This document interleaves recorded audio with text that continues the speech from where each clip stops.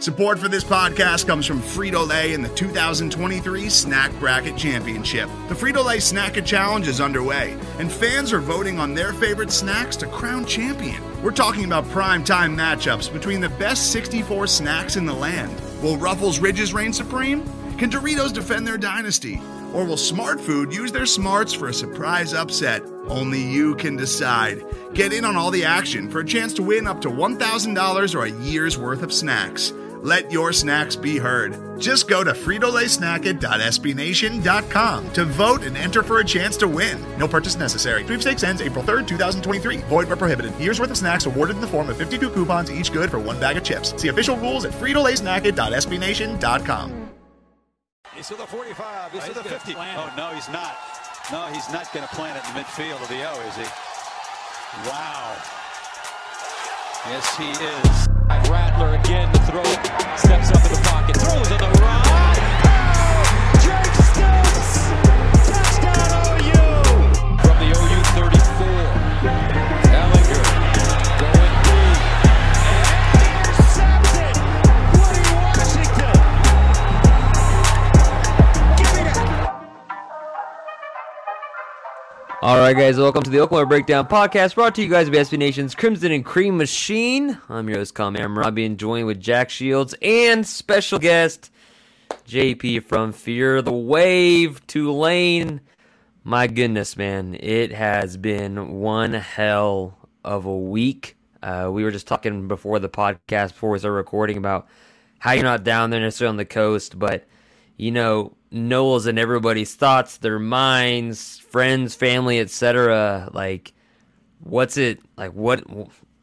What's going on? Like, what's it like for, like, because, like, you know, we're in our bubble in Oklahoma, and we like to think we're all meteorology experts because of tornadoes, but what happens in those tropical storms and hurricanes is completely different. Especially, you can still see the aftermath of Katrina now, and now with Ida there. What can you give us an idea, a picture? Man, this was a really crazy week, and you know, full disclosure, I went to Tulane. I love New Orleans. I no longer live in town, so I did not experience it firsthand, but obviously have a lot of friends and folks who were there. And yeah, I mean, this was a catastrophic weather event. It was an extraordinarily strong hurricane that rolled in and not only was really strong in intensity, but was really slow moving and produced extraordinarily high wind speeds. And so, you know, there was a lot of discussion before this game. Would it happen? Would it happen in New Orleans? We were just talking before the show started rolling. This really was the marquee game in the history of Tulane's new stadium, Yulman, which opened in 2014. There was a huge amount of local excitement. Obviously, the Saints are about to start playing real games. I mean, there's a lot of stuff that comes up in September, but hurricanes are a risk. And you know, with really high wind speeds, there was a ton of damage to critical infrastructure, particularly power lines and transmitters. And so, yeah, the folks in New Orleans right now are grappling with the fact that they don't have power, that they're trying to get that back online. It's come back a little bit, but a lot of folks are still dealing with the consequences of that. And then for us in our bubble of the sports world, you know, it immediately turned to the question of, will Oklahoma and Tulane be playing football? And, right. You know, I think to the credit of both Tulane and Oklahoma that they got creative. They dealt with a situation where folks in New Orleans didn't have cell service at times and other communications were knocked out. They still got a deal done to basically make this game happen. And, you know, I think that's a real positive for both of these teams, again, in the smaller lens of sports, but we're going to get to see this game happen on Saturday. Yeah, and one of the things that is just interesting, because right now I should be on my way down to New Orleans, right? Yeah, I was going to be down there. To have a bachelor party this weekend in New Orleans. Yeah, we're going to be down there. People, bachelor parties, bachelorette parties. I saw someone, I think it's Joe Buettner. I might be pronouncing his name wrong, but he was saying his wife was going on a bachelorette party that now is in Oklahoma City. You know, it's tons of people had that experience. And, you know, I'll say this, that there are a lot of Oklahoma fans that have communicated with us this week and that we've known from Twitter and stuff, who have been really nice about the situation and have looked for opportunities to make donations to New Orleans. And while this wasn't necessarily the same consequences as you saw with Katrina, this was a really extreme weather event that was extraordinarily disruptive for a lot of folks in New Orleans. And so for people looking to make donations, not only to the school, but even more importantly to the greater New Orleans community, that's a really amazing thing. And I think that Oklahoma fans who are doing that deserve a huge pat on the back. And, it's great to see that football can produce that kind of connection. Speaking to what you were talking about how the storylines leading up to this game have all centered around the status of this game. I mean, to some degree at least. So, people like us covering OU football, we haven't had as much time as we'd like to sort of scout the opponent this week because it's, the game itself has seemed so secondary at this point. So, help us out a little bit, personnel wise, offensively, who should OU fans be looking out for this weekend, and what names should they know? So for Oklahoma fans who bought the $65 pay-per-view package back in 2015 or whenever that was when Tulane and Oklahoma faced each other, this is a really different team. And, I think to a large extent, Oklahoma is a different team too. When you talk about where we are from even a few years ago and where under Lincoln Riley, the Sooners have gone. But looking at our side of the table, Oklahoma last saw Tulane really at the beginning of Willie Fritz's coaching tenure at the school. And at the time, Tulane was really mirroring a lot of things that he did at Georgia Southern. It was a really run-heavy offense. In many cases, we were rushing the football about 80% of the game. We actually really didn't have a true quarterback who could throw the ball, who was kind of that two-way player until maybe his third or fourth season when Jonathan Banks joined the program. At the time, Tulane really didn't have a lot of optionality when it came to what it was going to be doing with this kind of triple option style attack. And, if anyone remembers that game, we do because it was such a crazy game. Tulane came out and it was like 14-14 in the first quarter. And we're like, whoa, this might be really interesting.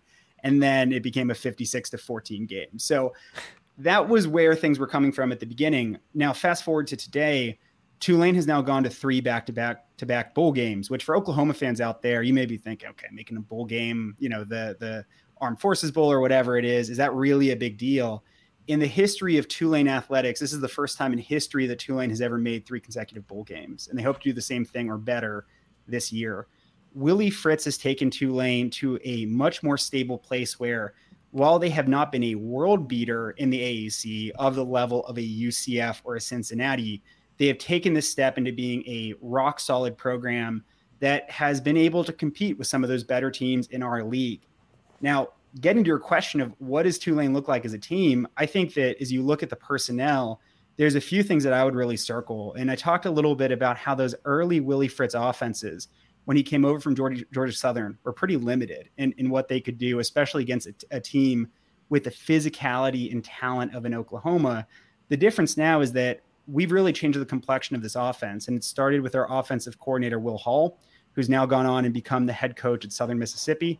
And now this year, Chip Long, the former Notre Dame offensive coordinator, will be calling his first ever game for Tulane in this matchup. And so you'll see a lot more passing. This will be much more of a kind of modern college football offense. And a lot of that comes down to Michael Pratt, who's the second-year quarterback who had an outstanding freshman season last year. I was going to ask about Pratt. I was trying to do some research on Tulane's offense, and I saw that he had a hell of a season last when they let him loose, and especially for a true freshman that, with the extra year of eligibility is still labeled as a freshman.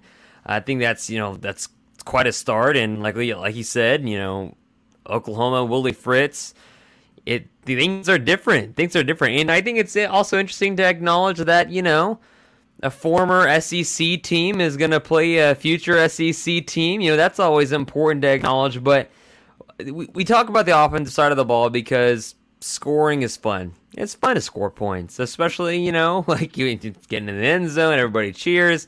What about the defensive side of the ball? Because Pratt is the guy. Like anything I Google with Tulane's name on the offense, Pratt's the one that everybody's always looking forward to. Dual threat guy that can take you up and down the field, open space guy, really, really athletic.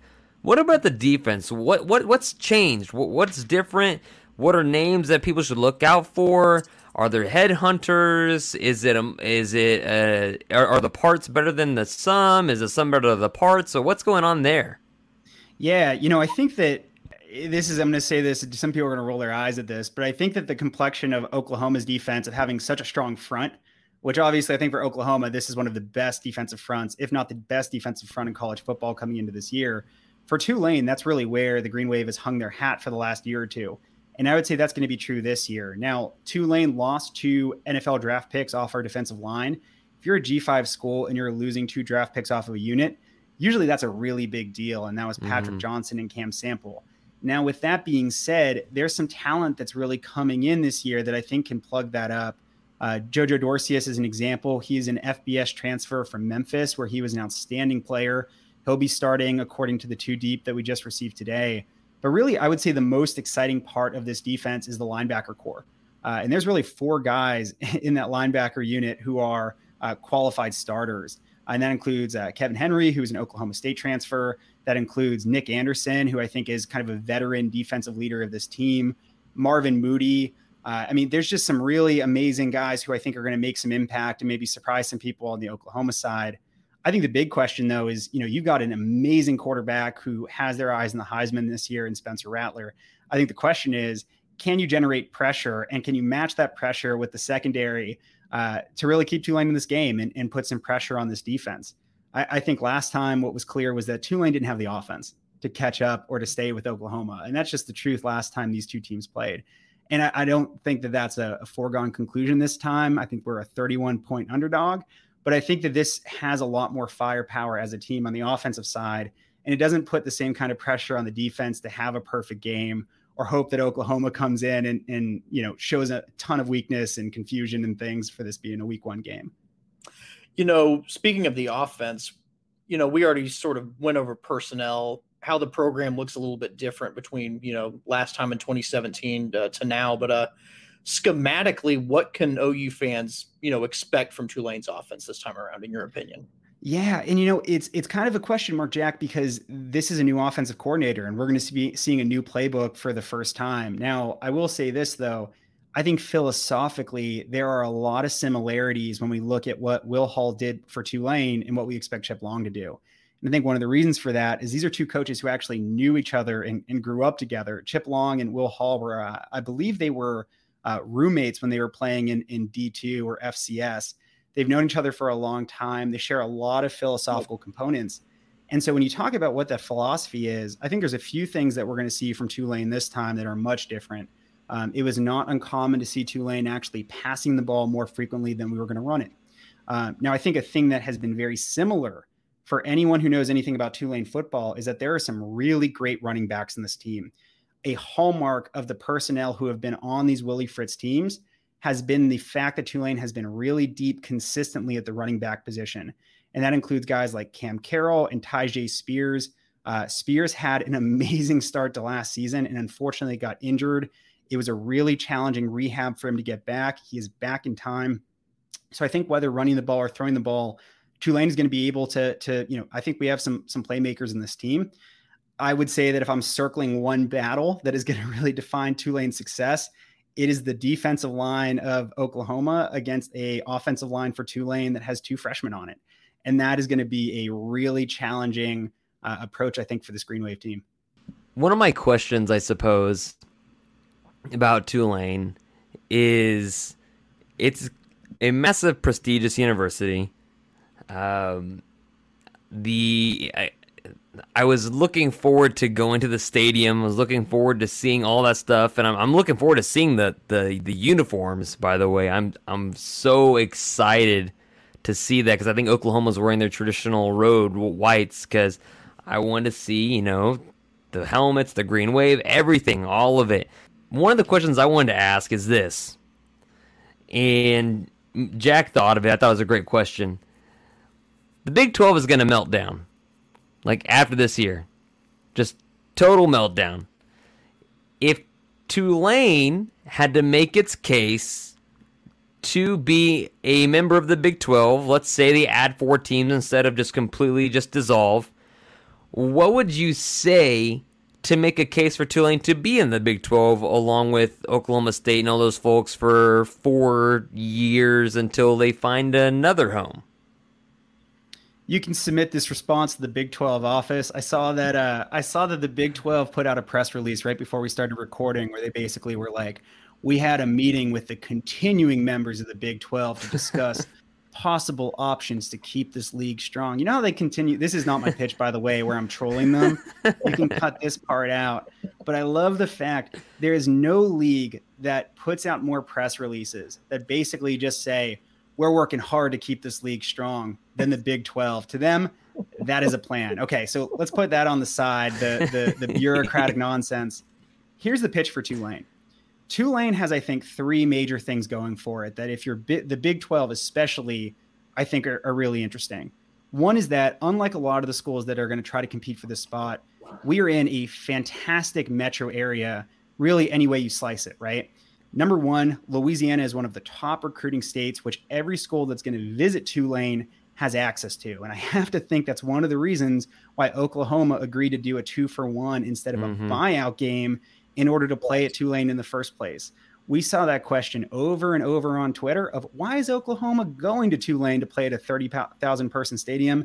That, my friends, I think is the first big reason why. This is a recruiting hotbed, and having a presence there is a good thing for the Big 12 when schools like Oklahoma State are going to be seeing their big brother start to lap them even more when it comes to recruiting and all the other components of running a top-notch football program. Look, it just doesn't move the needle in the same way when you're talking about Cincinnati, Ohio, which I'm not saying that they're not going to get in, but it's a real value add for Tulane. Second, and let's be honest here, there's no other school that they could go after that holds a candle to Tulane when it comes to just the size of the institution. When you look at things like the endowment, where Tulane has more than $1 billion endowment.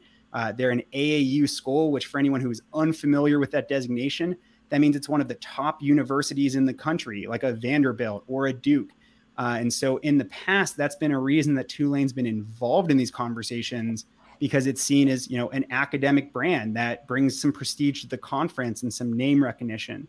And I think the third thing for Tulane is that we're in a different position than we were 15 years ago. And while I wouldn't say that Tulane hasn't really pushed the needle in the way that a Cincinnati has or a UCF, I think Tulane has shown that we're willing to put resources into building this program, whether that's putting an on-campus stadium in place for the first time since the late 1970s, or just making the commitment to improving anything from our video capabilities so that we can support national TV partners to the on-campus facilities for students. So I think there's a lot of things there that I would put that, I think Tulane, if I'm being honest with you, I think the challenge here, and I'll make the counter argument too, I think the challenge for these Big 12 schools is that they have been able to live high and mighty because they're receiving TV checks that were primarily the size that they were because of the brand power of Oklahoma and Texas. And I think that it's going to be a very short-sighted decision. I think what they're probably going to do if they choose to expand is they're going to take the schools who move the needle the most on TV today in the here and now, because that is their best avenue. And this is what we wrote in our blog. That's their best avenue to trying to minimize the damage that they're going to get when Fox and ESPN, their TV partners, ultimately come back and say, we're cutting the checks off, we're lowering the size. They need to come back and say, well, UCF isn't in Oklahoma, but they're pretty good, right? That's kind of the argument that I think they're going to make. But I think if they took a longer view, and especially if they're looking more at 4 teams or a bigger expansion, that would be my argument for why Tulane should be in the mix. I don't know. Do you buy it? Does that resonate at all? What do you think? Absolutely. Yeah. I mean, the other schools that are candidates don't hold a candle to them academically or geographically. I mean, and geographically, as far as, the city itself is concerned and as a recruiting ground. I mean, I think you sold that perfectly. I mean, I commend you for that for sure. Yeah, one of the big things for me, and that's why I mentioned, so academically prestigious, out of all the Big 12 schools, really, how many of them are AAU schools? KU and Iowa State, aren't those the only 2 in the Big 12? Well, it was Texas. Texas is leaving. So, Texas, I think Kansas and Iowa State. Yeah, I believe those are the 3, yeah. And I mean, the other 7 aren't particularly close. And like you said, it's a recruiting hotbed, and should they be elevated like a University of Houston, just like them? Should they be elevated to a Power 5 status? My goodness, I can only imagine what kind of athletes they could bring in even more, especially under Willie Fritz. That's gotten his program kind of really shaped up to what he wants it to be, going to 3 straight bowl games and stuff like that. I think that's a good sell. I mean, I wouldn't mind trips to New Orleans every other year. I mean, I in the Big 12, people look forward to what? I mean, Austin and Norman. Like, are you really looking forward to going to Fort Worth? Are you really looking forward to going to Ames, Iowa, or Lawrence, Kansas? Hell no. If I'm going to New Orleans and having a good time, it's great. And just great. And just like all the culture there. Football, but it's great. It's fantastic. So yeah, I would have, before OU and Texas decided to split for the SEC and join the brotherhood, I guess, of what Tulane used to be in the SEC, so we can claim that in some sort of aspect. I would have enjoyed having Tulane instead of somebody like, I don't know, all these Texas schools that are redundant. It's like, why have Texas Tech? Well, I would have been fine with subbing Texas Tech Baylor's spot long ago. Yeah. Oh my God. Preach about that. No jokes. Seriously, you ain't wrong there. So JP, what's your favorite thing about New Orleans? I can't let you out of here without you giving your thought on that. I mean, so I'll say this because it's a podcast and probably people are listening to this. I'm 30 now, so it's a different answer than when I was 20 or 19 and I was going to school there. I feel that in my bones, yeah. Which that stuff is still good. It's still extraordinarily fun. But, for me, it's really the food. It's just there's no place in the world that I've been to that pound for pound per capita, there's as many places to go to that really touch every part of you as a person. You know what I mean? But I think the other thing for me with having gone to school there, I feel extraordinarily lucky because it's an incredible community, whether you're looking at Tulane or New Orleans more broadly. And it's been so much fun, even now having moved a couple of times to some different states along the way, just being able to go back and people are having weddings and or going back for games or whatever it is. There's always a reason for me to come back. And that's been something that I've really appreciated over the years as I get older. Definitely, man. It's an awesome place. Lots of culture, lots of vampire tours, lots of interesting stuff going on down there. There are vampire tours. Yes, I can do vampire tour. I'll tell you what. Yeah, so man. True Blood, I guess. There you go. They do like haunted history tours, and I actually looked at doing this when I was in college because you have to pass a test. But if you do it, it was pretty good money. But I never got up the courage to go. You have to get certified in your vampire history before you can do it. But once New Orleans has some interesting regulations that you can drink on the street, but you got to know your vampire history if you're going to tell tourists about it. It's a real zig and zag kind of situation. That's interesting. Well, that's JP, awesome. Man, we're not going to take any more of your time. Thanks for joining us, talking Tulane football, talking New Orleans, talking everything else. Before we let you go, tell us and everybody else listening where they can find your stuff and everything at Fear the Wave. Oh yeah, for sure, guys. And one question: are you guys are you gonna try to go to the game this weekend, or what are you doing? I'm going. Yeah, you're going. I'm gonna be going as well. Yeah. Yeah. Okay. Well, I'm very jealous, but I think it's exciting that Oklahoma seems to be planning to actually do a return trip. So make sure you do that as well. If you're out there listening, I'm in. We're Fear the Wave blog on Twitter. That's where you can read our bad tweets. I promise we'll keep it fun on Saturday. I promise. Way more importantly, I promise. We're currently doing a GoFundMe. I'm about to jump on and do a live podcast. I know that people will be hearing this later, but this will be up for a few days. We're doing a GoFundMe for the Second Harvest Food Bank of New Orleans. Great cause. It's going to help people there who are going through a challenging time. Go to @FearTheWave blog. You'll see it as our pinned tweet. If you're in a position where you can donate, we'd really appreciate it. So thank you guys very much for having us on. It was great to talk to you. Hey, same for you. And next time we'll see you around and have the same conversation again, and hopefully sometime in the near future. Appreciate you. See you guys. Today's episode is brought to you by Cars.com. With over 2 million vehicles and 50,000 more added every day, Cars.com will match you with the perfect car for you, your budget, your life, your style. And if you're ready to say goodbye to your current car, Cars.com will get you an instant offer to cash it in. Just start by entering your license plate and get matched with a local dealer who will write you the check. So whether you're looking to buy or sell, just go to Cars.com. It's magical. This episode is sponsored by State Farm. Buying insurance can be complicated, and you might have a lot of questions, like, what if my policy doesn't cover that? Or, what if I need to make a claim in the middle of the night?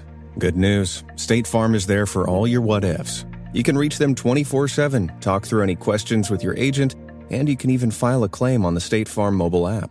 Like a good neighbor, State Farm is there. Call or go to statefarm.com to get a quote today. All right, so Jack, we just had JP on, and I've been thinking about New Orleans a lot lately. Like, making me sad. I was supposed to have a big time down there this weekend. You too. Yeah, we were gonna go down there tomorrow night. Gonna go visit some Thursday night. friends. I was actually going to had an Airbnb in Covington that's north of Lake Pontchartrain, just down. You could just drive down into New Orleans because I'm not trying to stay in a busy place, and was actually gonna be kind of hanging out with my guy Brady Trantham and get tattooed and all that stuff, and then You're gonna get a tat? Yeah, gonna finish that sleeve on the left arm by the same tattoo artist that's done most of my work. And I've been trying to reach those folks, and it's radio silence, man. And it's like JP said, it's scary. It's puts things into perspective. It really does. Whole game situation isn't really that important, but 100%. Down there. Yeah, again, that's why at one point the other day I was thinking, man, we're still thinking about football right now. Like, this is worse than Katrina, and but it's at the slower. Same time, football, that's one of the main purposes of sports fandom. It's a distraction.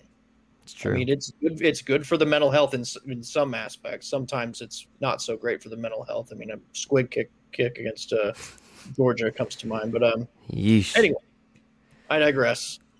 But what do you think about what he said about Willie Fritz coming into the program when Oklahoma played them not that long ago into where they have evolved now? How do you think that will be a test? One-dimensional offensively at that point, I remember in 2017. They were going against the Mike Stoops defense, so they were still able to have some early success. So right. I'm not going to get into that. I'm not going to dwell on that. I'm not going to make myself upset right now. But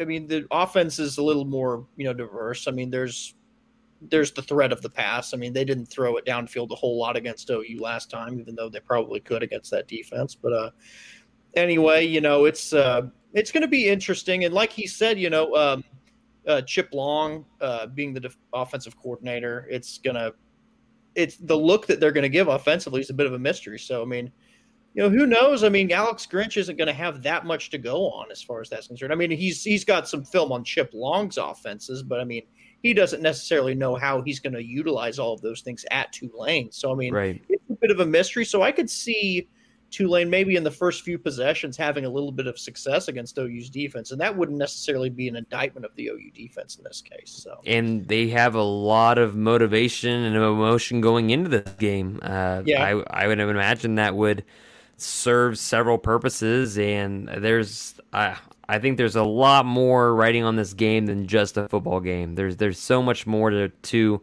what is going to happen Saturday than just between the goal lines and the goalposts. It'll be intriguing. I think that'll probably be the loudest standing ovation of fans of an opposing team that will have ever probably walked through.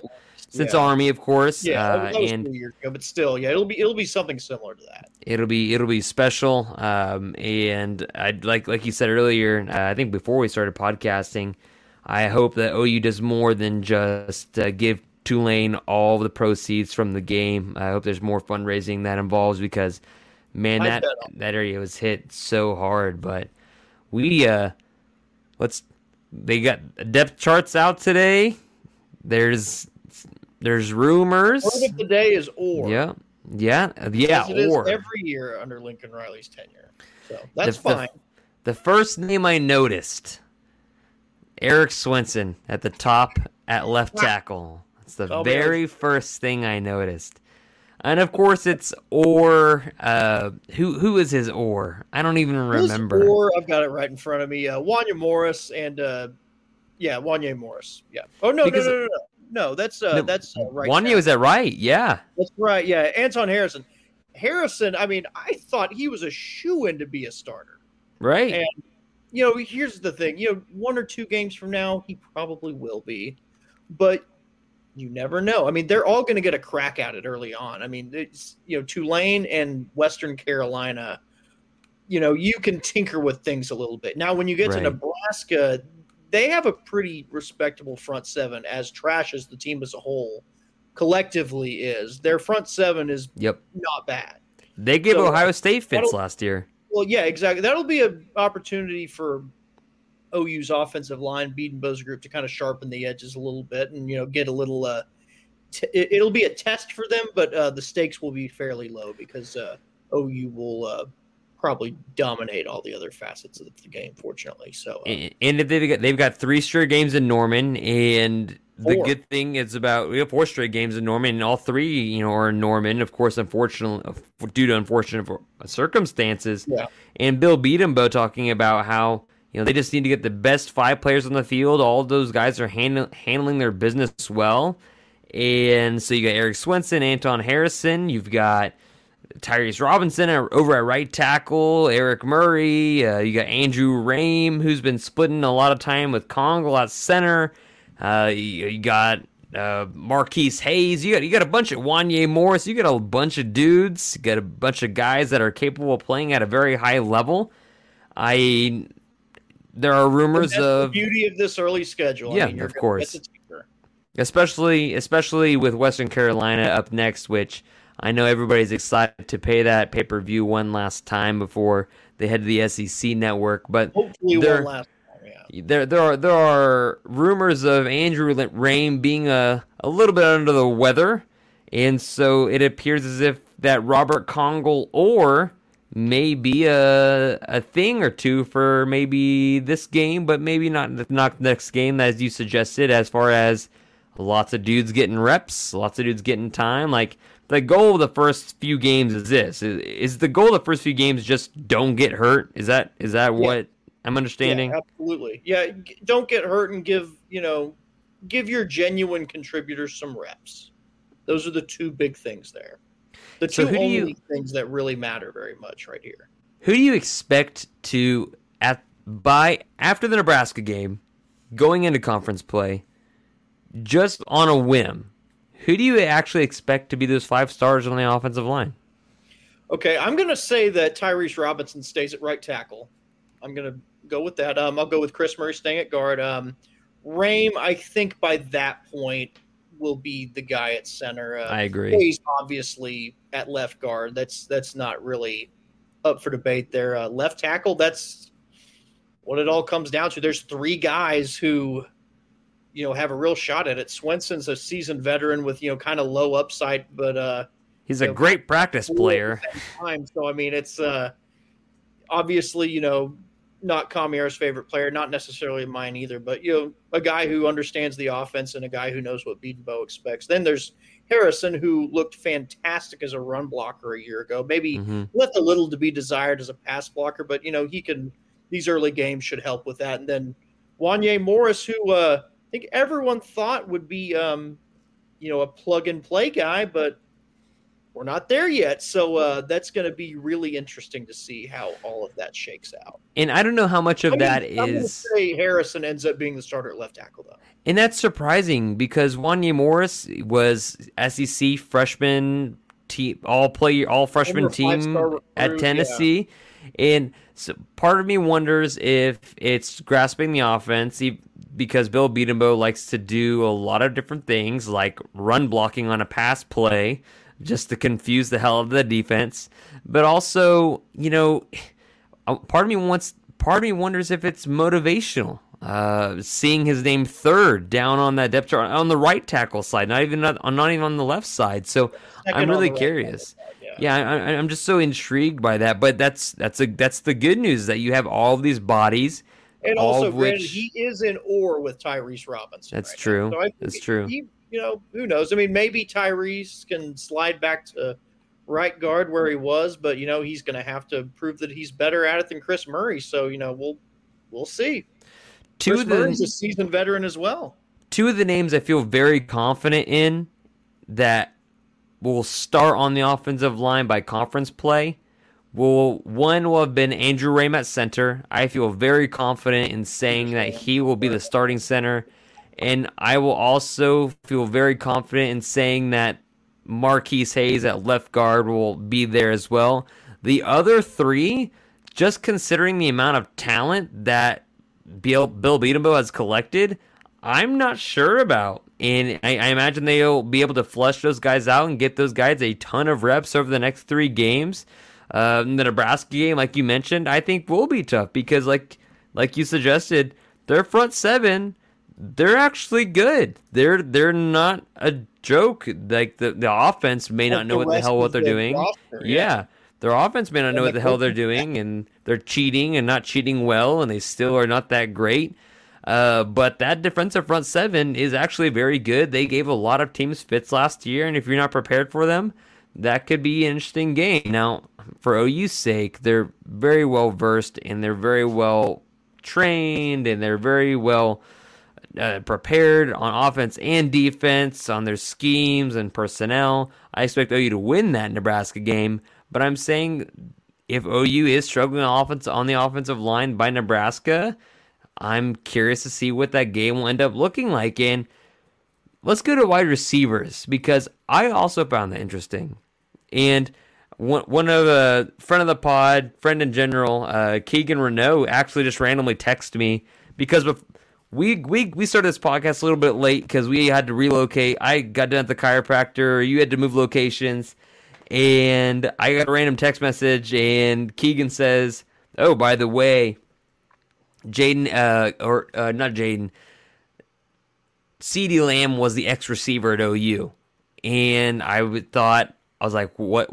Why are you randomly texting me this random statement without context? What is the context here? And then he said, "Oh, well, Jaden Hazelwood's the ex at OU." And is it just me, or am I just far more excited for shiny new toys and seeing what Mike Woods brings to the program as well? Because you've got Jaden Hazelwood, Marvin Mims, Mike Woods as the guys first, of course, with oars next to their names. You've got injury rumors surrounding Theo Weiss, maybe keeping him out for a relative decent part of the season. Luckily, the original rumor of what the extent of that was is not true. So that's not too serious. We can breathe a sigh of relief on that front, but he could miss some time. So yeah, some which time is definitely for Theo, for his development. I mean, he was looking for a breakout year this year, which could still Yeah. come. But I think for the group as a whole, I think they can push through it for the time being. You got Drake Stoops on not too far down the list. Mario Williams. Mario Williams is listed as an or for a starting spot with Mike. Yeah, Woods. I think they're both burners. I mean, Woods is what we wanted Charleston Rambo to be. That's what Mike Woods is. He is exactly what we all wanted Charleston Rambo to be. Mario Williams, he reminds me of Hollywood Brown's speedster, but gets off the line quick and has all the moves, can play inside, outside, stretch the defense. I mean, my God. When's the last time you've seen a wide receiver room this deep for any team, let alone Oklahoma?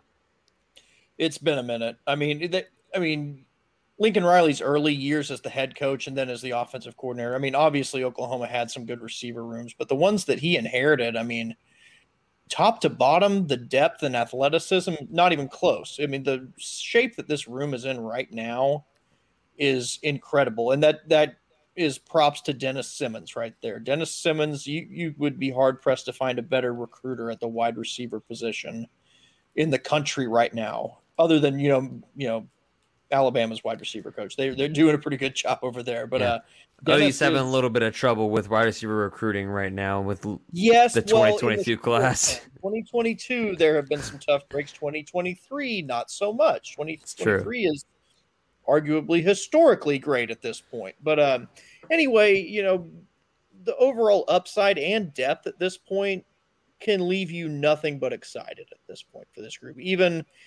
Even if Theo has to miss a little bit of time, I don't think this group is in much trouble. So that's the position group I'm most excited to see on Saturday, honestly, just because of the upside and the depth and the number of guys that OU brings to the table this year. It's going to be a lot of fun to watch.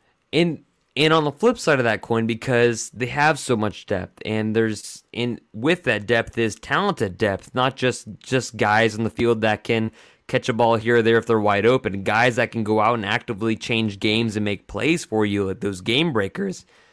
Then you flip to the other side of the coin, in which there's no depth, like almost none at the running back room, where traditionally Oklahoma, my goodness, has been a beacon of running back success, and now you have, hey, probably one of the best, if not the best, running back duo tandem in college football with Kennedy Brooks and Eric Gray, but then you had two guys get kicked off the team. One guy is ineligible, one guy transfers, and now you have Weatherman, Jaden Knowles, and other walk-ons. Who, showed some nice things in the spring game. Granted, it's a spring game, but Todd Hudson, is that the other one? Yes. And it gives me shades of that Baylor game a long time ago with Rhett Bomar, where everybody was hurt, and Jacob Gutierrez comes in the game and scores touchdowns for OU, all 5'7" of him scoring those touchdowns. That is a major concern of mine. Like, running backs these days are a dime a dozen. And with the way the game is played, especially as running backs are increasingly used not just in the run game, but also in the pass game, and especially in the Lincoln Riley offense, you have more opportunities to catch balls and to get hit more often. I do worry about those instances, and of course you have Jeremiah Hall maybe being an emergency running back in instances as well. How could, like, on a scale of 1 to 10, 1 being like I'm not worried, 10 being red alert, like where's the button? Where are you at regarding the running back room right now? I'd say a 6.5 as far as we're right now. See, the thing is, as it stands right now, if this group that is currently there stays completely healthy, you have 2 all Big 12 caliber running backs, and then you have a couple of walk-ons who, they're not going to be world beaters, but at the same time, they'll be running behind, hopefully, a great offensive line by the middle of the year, and they'll at least be serviceable at that point. And, they'll be able to provide depth at the position. So if all 4 stay healthy, then I think they'll be fine. Having said that, it's the running back position, and that's just wishful thinking. So if you lose one of Brooks or Gray, you're in some trouble, and you're going to have to call in the services of maybe a Brian Darby, which that wouldn't necessarily be the worst thing as far as the position group is concerned. I mean, he's, definitely has some pedigree there, so and some experience at that position. It reminds me of Texas when they were using their quarterback as a running back not that long ago. Right, correct. And, like I said, Jeremiah Hall, kind of having to assume a little bit of that role, which you don't want him to do because he's a fantastic H-back, and you would prefer him to be, on the end of the line there, or used as sort of a Swiss Army knife in different situations, not necessarily running the ball. So, it's, if things stay put and everyone stays healthy, it's a serviceable group, and the top of it is elite, obviously, with Eric Gray and Kennedy Brooks, but there's just not much margin for error as far as injuries concerned. Brian Asamoah over there trying to be slick on Twitter, saying he misses running the ball and posting pictures of him being the running back. He's not slick. They're not risking that dude on offense, but it nonetheless, it is alarming. And I still blame Jay Boulware for not being able to secure the letter of intent of important running backs for like 2 years straight, even though partially, I even talked to Gerald Goodridge, the guys over at Burn Orange Nation, him and Kyle. Those are 2 great dudes that just happen to be Longhorn fans. Good dudes. And they got in my DMs, and he's like, "What the hell is going on with the running back room?" I was like, "Dude, I can't even explain I can't even begin to understand what's going on." And he brought up the one about Texas, how they used their quarterback, right? About being a running back. And I said, I blame Jay Boulware. And he's like, yeah, that as soon as Jay Boulware came to Texas staff, their tight ends and their special teams immediately got worse. So I'm sticking to that theory. And with Gerald kind of solidifying that theory for me, I'm just going to keep on running with that. What about, I mean, and you mentioned Danny Stutzman, and we mentioned Brian Asamoah, and there's Deshaun White, Caleb Kelly, David Agwebu. Who else am I missing? There's the linebacker room after the Tim Kish era and under the Brian Odom era is a breath of fresh air in which you have depth. Nick Bonito, how am I forgetting this man? Nick Bonito, Marcus Stripling, such a breath of fresh air of competent linebacker play, elite linebacker play, knowing where they're supposed to go, knowing where they're at, and simply just raising the level of competition. How did we get from Tim Kish in a player that he didn't deserve in Corey Nelson? He did not deserve Corey Nelson. Brian Odom deserved all the Corey Nelsons ever, and Tim Kish did not deserve Kenneth Murray. The Brian What I'll say is that it took a shockingly short amount of time for the ineptitude of Mike Stoops and Tim Kish to be put into perspective. That's what I don't get about the linebackers. It's not a simple fix. I mean, the gap discipline during Tim Kish's tenure was horrible. That was on display, especially in 2017 and during the Georgia game. Mm-hmm. No one knew where to be. And then it seemed like it was almost fixed overnight just by a regime change. And I'm sure one gapping helped. I mean, that's pretty rough. Yeah. And I'm sure going from a 2-gap scheme where you're catching the offensive lineman and trying to figure out where you're going, which will delay the linebacker response and make their reads more difficult, and going to a 1-gap scheme and making the reads simpler and playing faster with their hair on fire. I'm sure that changes things, but the fact that you go from that kind of linebacker play under Kish to Brian Odom and immediately Kenneth Murray, we talked to him at Big 12 Media Days last time we were there together, and he's like, I love that dude. He's always answering my questions. I have a million questions, and he's always there to help, and he's taken me far and beyond what I thought I could be. He became a first-round draft pick. Like, hello. And just the linebacker room night and day, from not just even from a product on the field perspective, a depth perspective. We Danny Stutzman, Shane Witter, who people raved about, is like getting like lost in the fold and is a guy that is a legitimate dude. Brian Asamoah, who I loved out of Ohio. There's so much depth. There's so much talent. And like you said, great problem to have. Like, what the hell were they doing beforehand in which it's night and day? Like, it wasn't accountability? And I know part of it is the 1-gap thing where it makes the reads easier, where they could play faster. But still, it's just unreal to me how that had changed overnight, like just like immediately with the same exact players that Tim and Mike had, that it was handed over to Brian Odom and Coach Alex Grinch. It's crazy for me to believe. And Alex Grinch said that. And here's the thing: 2018, like I was saying, 2018 wasn't that long ago. Right. I mean, could you have imagined? I mean, people are talking about this OU defense in 2021 being one of the most promising groups in the country at this point. From a talent perspective, a depth perspective, You're going to make me sad. You're going to make me sad. Could you imagine what Alex Grinch could have done with the defense that had Charles Walker, Stephen Parker, and Ahmad Thomas? He might have properly gotten everything out of and Jordan Evans. You remember that? I mean, PJ and Banasor, a guy who would have fit perfectly into Alex Grinch's scheme, and somehow just didn't work out with Mike Stoops. I mean, and Kerry Cook. So, I mean, it's just there are countless players who you can go back on and say, what if they got to play with Alex Grinch? I mean, imagine Stephen Parker, Roy Manning. I mean. And Will Sunderland, had he not gotten in trouble, imagine those guys growing year after year after year and improving under Grinch. And like this year, they said Alex Grinch talked about Justin Broyles, this dude, leader, voice of a team, very well respected in the locker room, making a massive leap in the offseason to be maybe a contributor to the season. Yeah. Like, what has changed?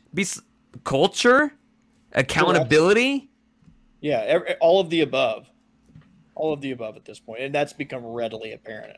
And it's not to bag on Mike. It's just, I don't understand. I mean, a little bit, sure, but it's unbelievable just how it's like that. The light switch changed, especially for the linebackers.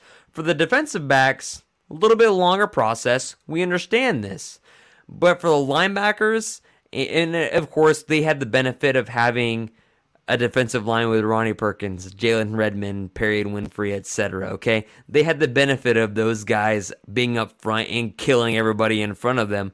But let's be real, the linebacker play, despite that, still miles ahead of where they were. Just unbelievable to me. And one of the things I noticed on the depth chart is an or. Of course, everything is an or. Billy Bowman listed first before Cradell. Did you see that picture of Billy Bowman where his triceps are as large as my face? Yeah. Yeah. I mean, he physically ready right off the bat. I mean, he went to work immediately. It's readily apparent having a spring really helped immensely, obviously. But one thing I also noticed Billy Bowman, look at the kick returner on the depth chart. It's Billy Bowman and Mario Williams. Giddy up. Isn't that wild? I mean, the kick return in the modern game has become a lot less exciting because, it seems like it's a touchback about 80% of the time. But if we see them get the ball in their hands in those situations, it's going to be fun. Because and Billy Bowman is a prospect in which Lincoln Riley and Alex Grinch were like, you know what? We're going to see where he fits best, and we might fight over him because he can be as effective on offense as he can be on defense, and he's going to be in the nickel, and which is a place that I thought he would be successful at. Justin Harrington right now at cornerback, do you expect that to stay? Or do you think he's going to be like a Trey Norwood guy? With Harrington, if that's the case still, then it's probably going to be the case because he's been working there for a long time. It sounds like Grinch just likes what he sees there. And, he rotates his corners plenty. So Justin's going to get plenty of shots there. So, he's going to see some game action. So, and, he's 6'2", 210 pounds. He's exactly, huge. Of course, what Grinch wants. So, he's going to be, going up against Big 12 receivers that are, probably 3 or 4 inches shorter than he is. So, maybe a little quicker than him, but, they're guys who are not going to challenge him for jump balls. That's going to be very useful when they play Iowa State, when they have those massive tight ends. Yes, no more Buki matched up on Charlie Kolar. Oh, my God. Speaking of dramatic things from the past in OU football lore. Isn't that isn't that unbelievable to think about? And credit to Buki, the man tried his best. He tried his best. Last year, he did a great job against little slot receivers in the Big 12. He did a fantastic job against those guys last year. He was in position to make plays. Like him, basically. Yeah. But when he was matched up against guys who were, a foot taller than him, he didn't have much choice but to hold in those situations. So, and that's, he shouldn't have been out there matched up with guys like that. And in the second matchup against Iowa State, he wasn't. You saw more of Trey Norwood. You did. And there was a reason for that. So, and speaking of which, big props to Trey Norwood on making the roster with the Pittsburgh Steelers. Dude, I was so excited. I was like, so awesome. That Hall of Fame game, he made several plays in the game with the Dallas Cowboys, and and Trey Brown making the roster in Seattle as well. Of course, wonderful. Yeah, and it's just gonna keep on rolling. It's gonna keep on rolling, And I was so excited to learn that Norwood had earned that spot, that roster spot, because that first game, I went on with the SB Nation affiliate with the Steelers and talked to them about Trey Norwood, a 7th round pick. I was surprised he got selected, and it said, like, listen, we have 2 years of tape where he was skinny, he got hurt, he got bulked up, and he looked like a totally different player the last half of the year where he was everywhere. And he is a guy that can make plays, and I wonder if that's what they intend to do with Justin Harrington, if we're being honest, at OU right now, as a guy that he can play safety, he can play corner, who knows, but props to Trey Norwood for making that roster and filling out a spot for them. I was genuinely surprised, but also quite happy for him. This is another big endorsement for Grinch and Roy Manning. Of course, 100%. Huge. Like, especially for a Steeler team that prides itself on defense, 7th round defensive back that, you're taking a chance on, good for him. But, man, football season is like we had football this past Saturday. It was Nebraska, Illinois, right? Real football this week. What other games are you looking forward to other than OU, Tulane this weekend, Georgia, Clemson? Are there any other games that you are looking forward to? Texas and the Louisiana Lafayette Ragin' Cajuns. I guess they're the University of Louisiana now. They're the artist formerly known as Louisiana Lafayette. But anyway, that's a team that beat Iowa State a year ago and a team that is in the top 25 this year. Would we put it past Texas to lay a stinker here? No, we wouldn't. No. And we hope it happens. Especially with Sark saying that their quarterback play is not up to snuff, which nobody is really surprised. I mean, they're starting Hudson Card over Casey Thompson, and people thought Casey Thompson was the next coming of Vince Young after he threw those 10 total passes against Colorado in the bowl game. But, man, I'm excited. It's football season. I know there are a lot of things going on in the world right now. I know there is a lot of other things going on, but I'm just excited to finally get back to fandom, finally to even maybe go to the stadiums and go to the games, experience that again. It'll be something pretty special, especially this Saturday, considering the circumstances. Absolutely. But I'm out of stuff, man. Do you have anything you want to say? We've covered a lot. We've gone into this all very extensively, and I think this was a productive chat. Especially with JP, and I'm glad he came. Glad he came on. He's a good dude. He's salt of the earth, good guy. And everybody that's listening to this, go follow that blog. Go follow Fear the Wave. They are hilarious and quality, wholesome content. Yeah. Also, if you enjoy college football and as they call them, bad tweets. I mean, bad tweets on Twitter are really good tweets sometimes. So, they're a quality follow. Go give them a follow. I'm gonna end the podcast with this before everything else. I'm gonna recommend a show to you if you haven't watched already. Have you seen Ted Lasso? Yeah, of course. Of course, I've seen Ted Lasso. I've only seen the first 2 episodes of this new season, though. I just recently started. And you just recently started the whole thing? I just recently started the whole thing. Okay, gotcha. Been blowing my mind. But anyways, for those that listen to the podcast, thank you guys for listening to us. Thanks for joining us weekly. We're excited that football's back, and we're going to be doing post-game podcasts once again. Excited for that. You can follow us at crimsonandcreammachine.com. You can follow us on Twitter at CCMachine. You can follow Jack at DayLarryShields. You can follow me at CamRobbingCCM. You can follow Alan Kenny at Blatant Homerism. You can follow Stephen Brown at OUPSB. Thanks for listening, guys. We're looking forward to another football season with everybody, and check you guys later.